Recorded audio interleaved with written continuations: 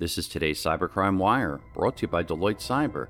From Metuchen, New Jersey, I'm Scott Schober, author of Hacked Again. Hacktivists leaked 1.7 terabytes of Cellbrite, 103 gigabytes of MSAB data, as reported by HackRead. The Israeli mobile forensics firm Cellbrite has apparently suffered yet another data breach in which hackers managed to steal 1.7 terabytes of data. The hackers are also claiming to have stolen 103 gigabytes of data from MSAB, a Sweden-based forensic firm. In both cases, the trove of information is available for download on DDoS Secrets and the official website Enlance Hacktivista. It is worth noting that according to Enlance Hacktivista, the Cellbrite MSAB data was provided to them by an anonymous whistleblower.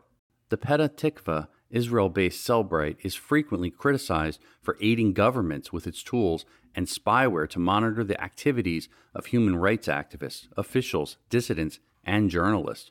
Reportedly, Cellbrite also played a major role in unlocking the iPhone device of San Bernardino back in 2016. Nevertheless, the apparent hack should not come as a surprise since Cellbrite has a history of data breaches. Reporting for Cybercrime Radio, I'm Scott Schober, author of Hacked Again.